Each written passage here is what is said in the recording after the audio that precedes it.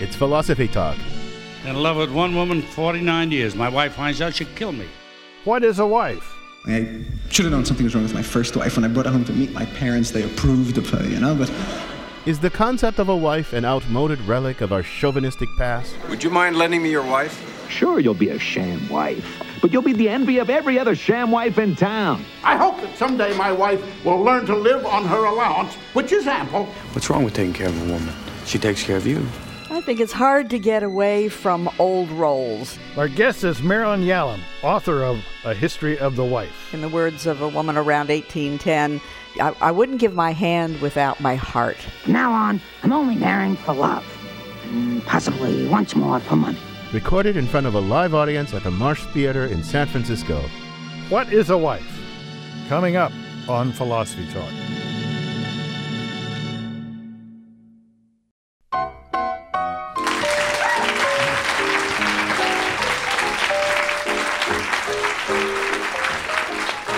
This is Philosophy Talk, the program that questions everything. Except your intelligence. I'm John Perry. And I'm Ken Taylor. Today we're recording the program in front of a live audience at the Marsh Theater, San Francisco's breeding ground for new performance. Our thinking originates at Philosopher's Corner on the Stanford campus. Welcome to Philosophy Talk.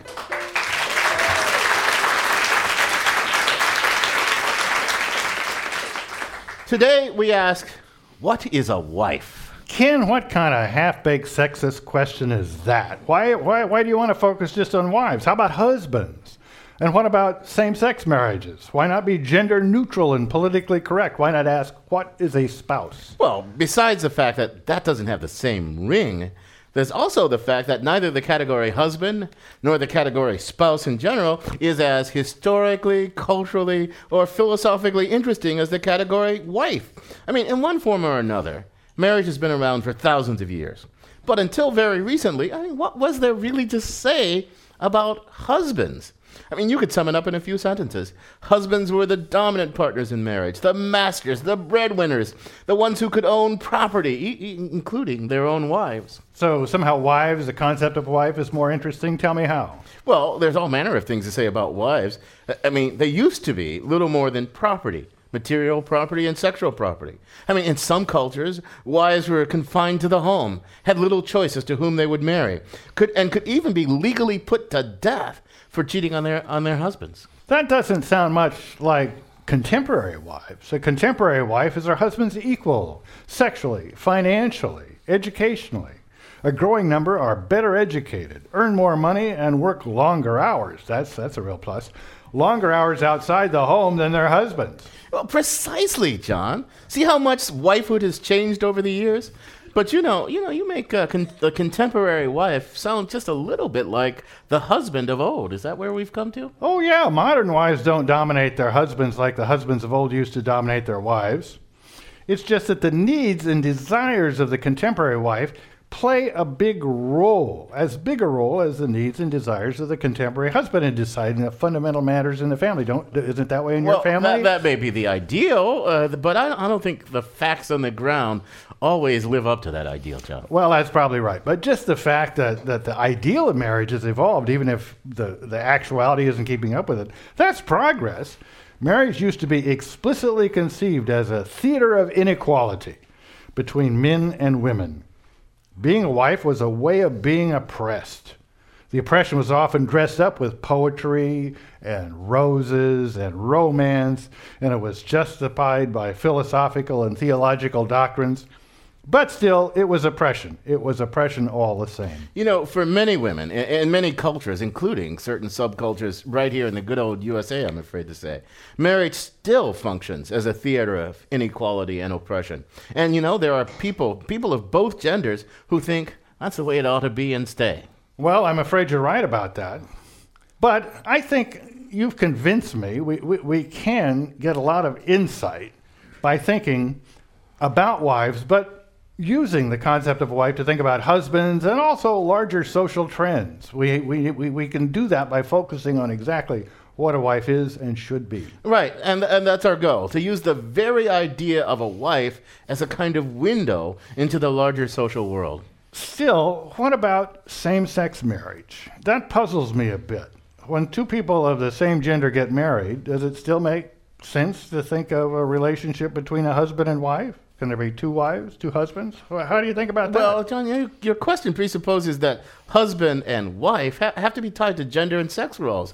But maybe that's the way it used to be, but maybe we're entering a brave new world in which roles in marriage are cut entirely free from the traditional sex and gender roles. Maybe we can have male wives and female husbands and no wife. Anything's possible now. Well, Ken, you seem to know a lot about all this, but I hope there's somebody around that knows even more.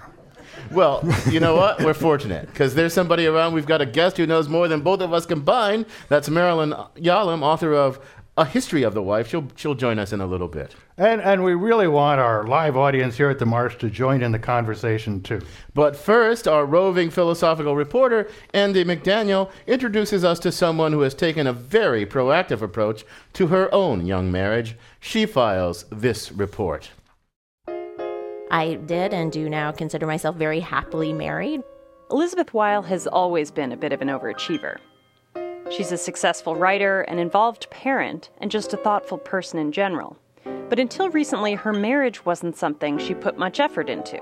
I had a very passive view about marriage, that either our marriage was going to be star-crossed and we were going to be blissfully happy, or we weren't, and there wasn't a thing I could do about it. And I realized that was so unlike me. So, I decided to take a proactive approach and sort of see, well, what would happen if we actually worked on it? Weil decided to make a project of improving her already happy marriage. She chronicled the experience in the New York Times Magazine in 2009. Step one was research. We decided to start sort of in the self-help vein. It seemed sort of safest to be at home. We bought tons of books in one day. It was actually harder to start than I anticipated. But eventually we just, I picked a book and I said to Dan, pick an exercise. They're filled with these exercises. Weil's proactive approach to shaping her marriage would have seemed really unusual just a few decades ago.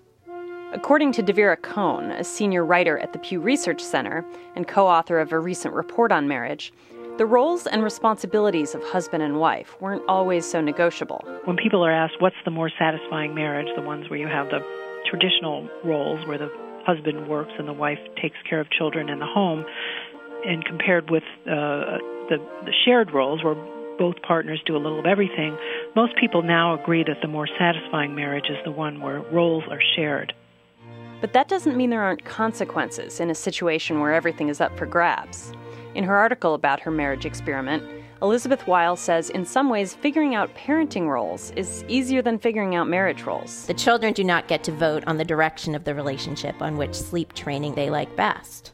But with a spouse, particularly a contemporary American spouse, equality is foundational, assumed. And this is, of course, in my life, completely true. And I don't want to be in a democracy with my children. They're 4 and 7. That would be horrible. Meanwhile, the democracy that is marriage can be rather unwieldy. Dan is also a journalist. We both work at home. We are like the parity is extreme. Just the daily figuring out who should be doing what and right down to do you get to go to the gym now or do I get to go to the gym now? Do you get the good office in our home? There are 2 home offices, or do I get the good home office? That is exhausting. So if marriage no longer provides a structure to help men and women negotiate their adult lives, then what exactly is it for? In her recent survey, Devera Cohn of the Pew Center discovered that for men, marriage now holds one promise that it never used to. The gains from marriage have been larger for men over the last 4 decades, and that's in large part because more of their wives are likely to be working. The man who got married in 1970 did not likely marry a working wife, but in 2007, he does. For other women, or at least for Elizabeth Weil, the gains from marriage are more ethereal. There's something vestigial about it in a way. I'm not sure what would be different if I were not married. That said, it's deeply meaningful to me. The tradition of it is meaningful to me, even though I feel like we have a very contemporary marriage and we've shaped our marriage as our own.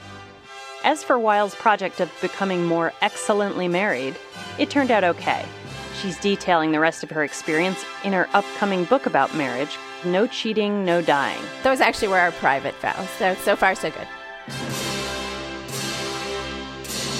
For Philosophy Talk, I'm Andy McDaniel. Want to hear more? You can find the complete episode on iTunes Music, or for unlimited listening, become a subscriber at philosophytalk.org.